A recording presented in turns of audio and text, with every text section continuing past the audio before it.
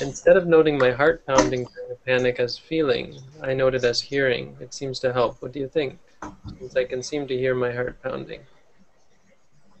Yeah, just be careful you're not too keen on it seems to help part, because you can get excited about it and then you think, okay, well, every time I say hearing, hearing, it's going to work.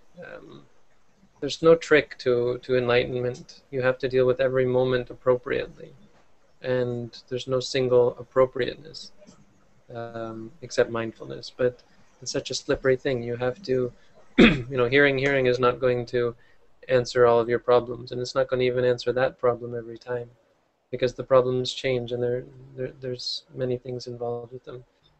Maybe next time it's going to be the feeling that will be most distinct. And so that's really the answer. Whatever is most distinct, acknowledge that. If it's hearing, then acknowledge hearing. It doesn't matter what someone tells you to do. It matters what you're experiencing. So if I've told you before to acknowledge feeling, that's only if the feeling is most distinct. Whatever is most distinct, focus on that and remind yourself clearly of it as it is.